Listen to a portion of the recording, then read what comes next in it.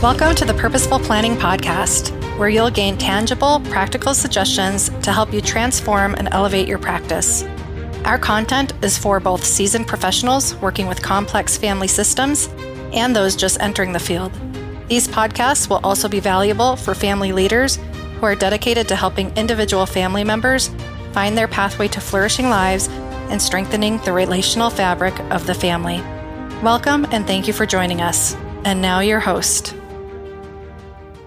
Good day, everyone. This is John A. Warnick, founder of the Purposeful Planning Institute, and it's my deep privilege and honor to introduce to our community Carol Merrick, whose practice is called, I believe, Solo and Smart. And Carol, I'd love to have you, if you could just quickly kind of share a little bit of your professional odyssey, how you've gotten to where you are today and how you're serving today. I think that'd be very interesting to our listeners.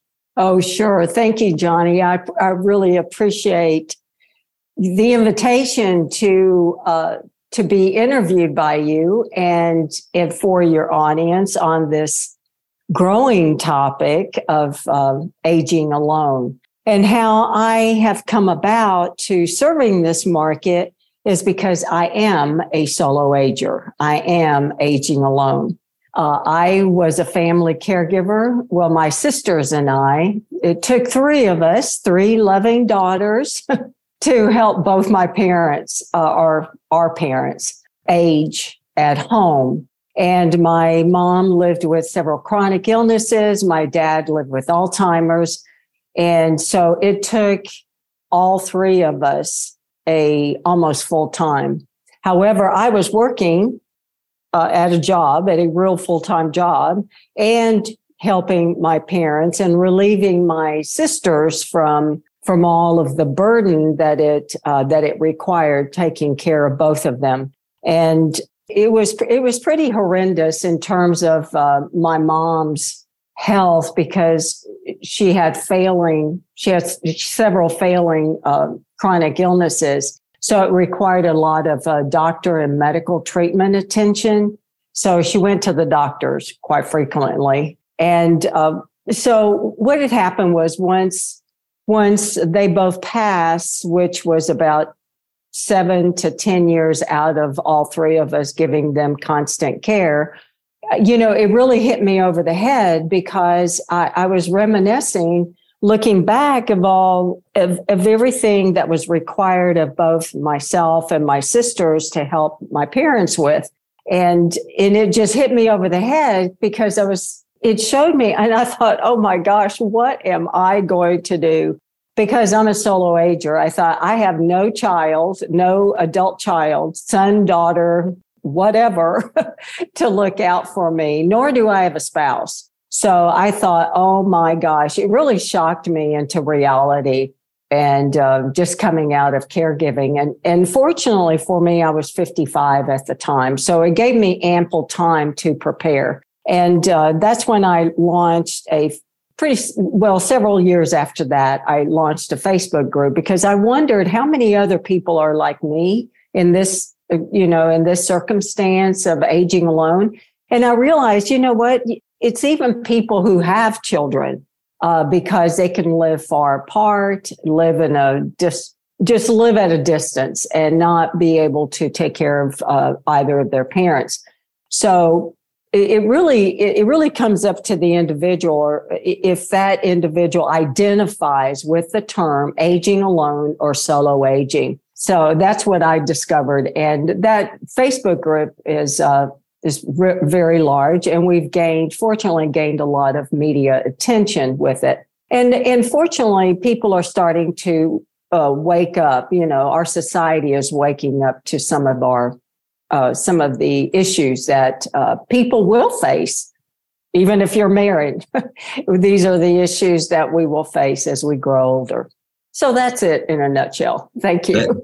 That's a wonderful story. And I do believe the audience or the world of the solo ager is much larger than we realize. I'm curious, do you have any estimate of how many seniors there are that are living solo? Yes, I do. And I always fall back to the U.S. Census. And in 2010, the U.S. Census told us or reported that 27% of individuals 65 and older, and this is 65, are living alone. So that's 27% of the 65 plus. And in 2020, that has grown now to closer to 31%. So we are growing. And that's the 65. And I keep saying that because there are many of us, as I understand, between 50 and 65 is closer to about 19 to 20 million people who are aging alone. And by the way, just so you know, AARP did a study with the Housing Institute in the Smithsonian Housing Institute in Washington, D.C. back in 2017. They did a study on the growing, are really measuring our house, our what we call our housing market here in the U.S. And the people who are living alone, not necessarily, and we're talking all ages right now, 18 and over. The single adult is the fastest growing population or segment in the housing industry today. It used to be the nuclear family was the largest population, but that's no longer the case. Nuclear family is now 20% of our housing industry, whereas the solo or people who are living alone is 28%. And that was 2017. So I think that's probably has increased since going then. up. Yeah. Yeah. Those are great. Thank you for those statistics. I think it really does help us measure the market, the opportunity, the need. Carol, what are the key challenges that our clients face when they're aging solo? Oh, gosh, John, it seems like, even before this recession has taken hold on our economy, which has really exacerbated it. However, how I like to look at our top issues is I call them the top 10 domains, and those would address your housing, health. Well, I always start with health because that's in the top category. Health and finances are the top two really domains that play centric or have a central or central to our aging well. So there's health, finances, housing, legal matters. Then there's social connections, support network, life purpose, faith and community, our faith and spirituality, our fun and engagement, and also finding transportation, especially during those times when we are unable to drive, are the top 10 domains. Those are the same ones that my parents faced. It's a beautiful survey of the landscape of need and challenge. And I think there are a lot of opportunities to be addressed there. I remember one of the biggest challenges, which probably is kind of tied into one of those key challenges that you mentioned, maybe two of them actually. But one of the biggest challenges that my wife and I faced when we were trying to provide kind of caregiver support at a distance for my father and very close up with my mother-in-law when they were in their 80s, late 80s and 90s. My mother-in-law lived to be almost 96. My dad was just a few months shy of his 97th birthday. But what we really found to be a constant challenge was caregiver turnover. We just settle in with a quality and qualified caregiver, and something would happen in their life which would disrupt their ability to support our parents. So I'm curious, what suggestions, what have you seen in terms of this caregiver turnover challenge, and how might we best address that problem, or can we? Well, we have to.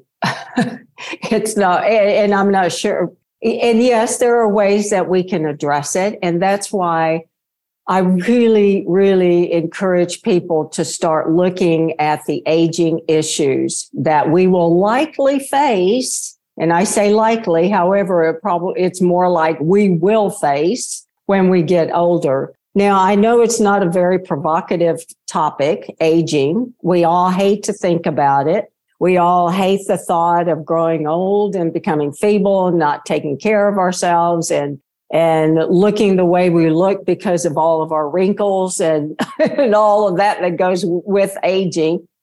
However, I keep drumming it in to pre-retirees. We have got to start thinking about this, as early as 50, if at all possible. I started at 55 and I'm ever grateful because what I did, I knew that I didn't have sons or daughters, and maybe you do. Maybe the audience who's listening has sons and daughters and thinks, well, my daughter Mary will look out for me, and hopefully she does. Hopefully she does. However, Mary may live 200 to 1,000 miles away from you. Then what? So who will you call to look out for you? And in terms of a specific caregiver, I rather think of it as let's start thinking about the different ways we can create support right where we live. And that means our neighbors. It means our friends. It means peer, like-minded peers that live in our community. Now, I'm not saying that we want to rely on our friends to take care of us and to become our caregivers, although that would be nice, but I don't recommend that.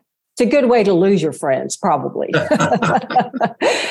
the point is there are some strategies and some things that we can put in place, like safety check-in calls, for example. Do we have someone who will text us, who texts us frequently? Who may call us frequently just to say, hi, just checking in to see if you're okay. Those kinds of support systems to create that right where we live, and hopefully start getting to know our neighbors and putting yourself in circumstances where people see you. And if they don't see you one day, they start to question, well, I wonder what happened to Carol. I haven't seen her since Saturday, and here it is Wednesday. I wonder if she's okay. So these are simple strategies that we can start thinking about. Now, in terms of caregiving, that's a tough one. And I think that's something as a community, we need to start thinking about and start looking at different ways to encourage or to have caregivers that will actually come into our home. One of the ways that I'm not sure if you're familiar with PAPA, it's just called PAPA, and they have an app that connects older individuals with college students in your nearby, in your community, to provide not necessarily hands-on caregiving, but they can come in to run an errand for you. They can do some light cooking, come in and have a companion visit. Just these young kids that are wanting like a part-time job.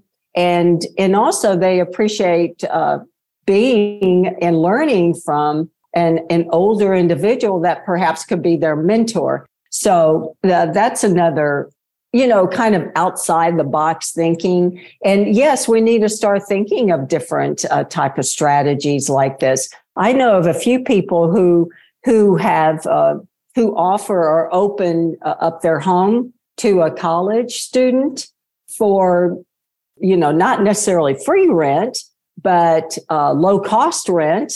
And in exchange, that college student will run errands for them, or they'll do some sort of other type of, handiwork around the house, for example, or even grocery shopping, right? Right. That's a beautifully symbiotic relationship I can see. And my dad, I know he and his twin brother, they lived in the basement of a widow's home. And I remember him describing how they would help the widow. And it was a little bit of a bargain on the cost of housing for them. Yes. With some responsibility. Carol, when we find solutions to the caregiving needs, and when we think about all these 10 domains that you're talking about, from my father's life, I can see how the fact that he was engaged, he was still cultivating friendships. He was reading to first graders. He had to have somebody drive him to get out to the elementary school.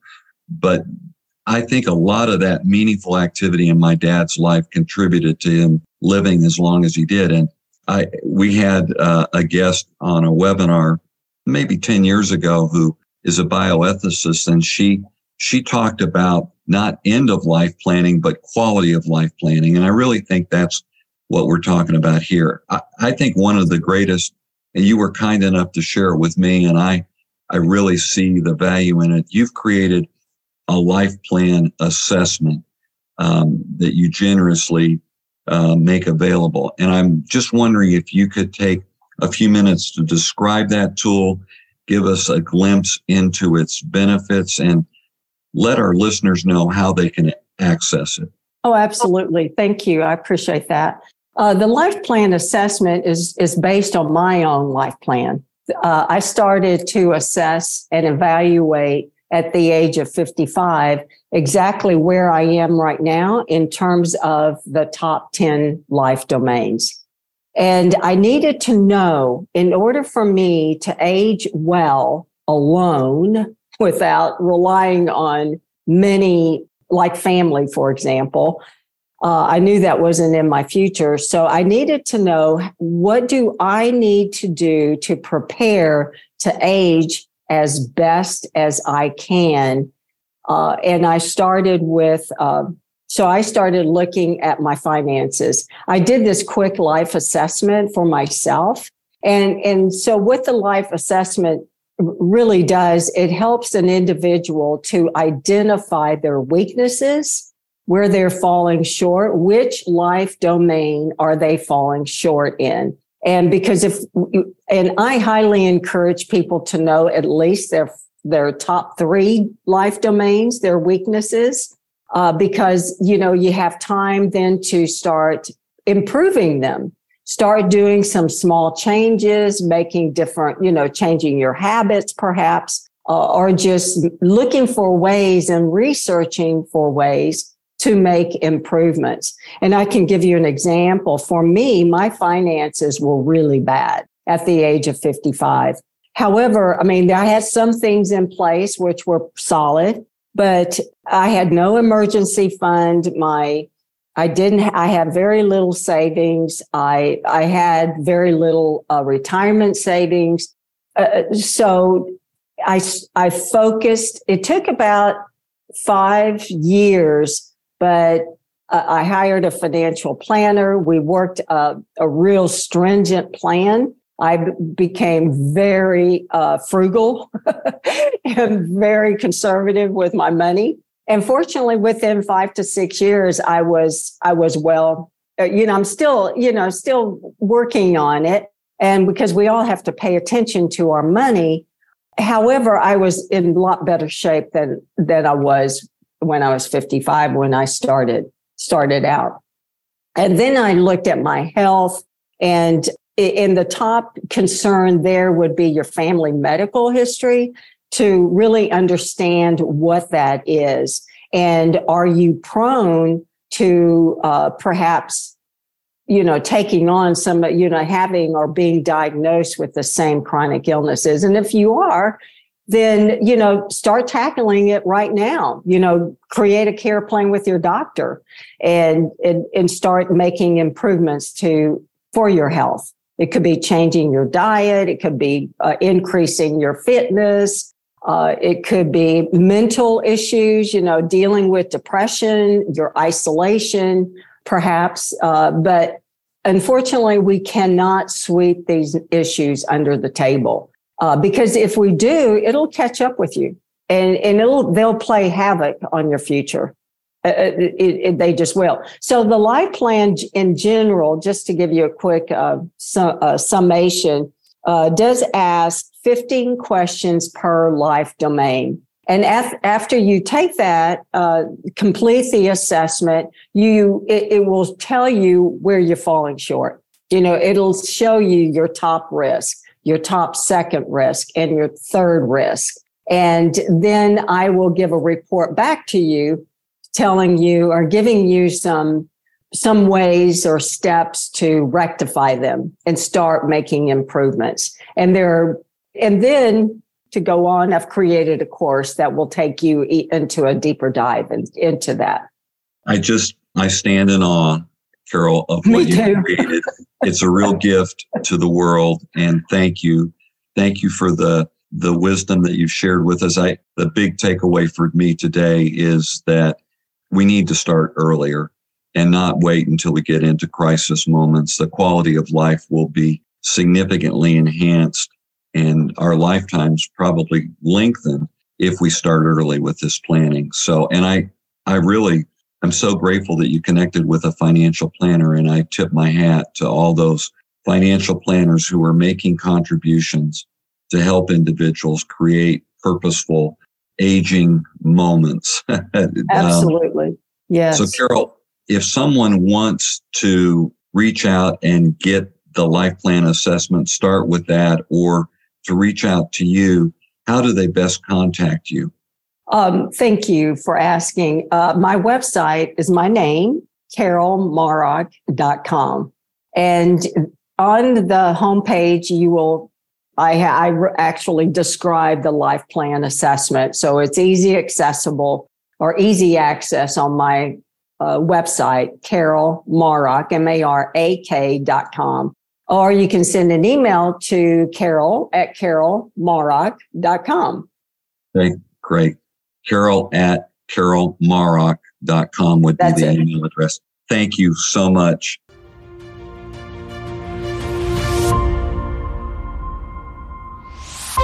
We hope you enjoyed today's program. And if you are a member of the Purposeful Planning Institute, I want to invite you to come post in the community forum and share your key takeaways from today's conversation. And if you're not a member yet, here's your invitation to join us and be part of our community and access the network, resources, and tools you need to transform your client relationships and your practice. And don't forget to use promo code PURPOSEFUL to receive a 10% discount on a membership. Learn more at purposefulplanninginstitute.com.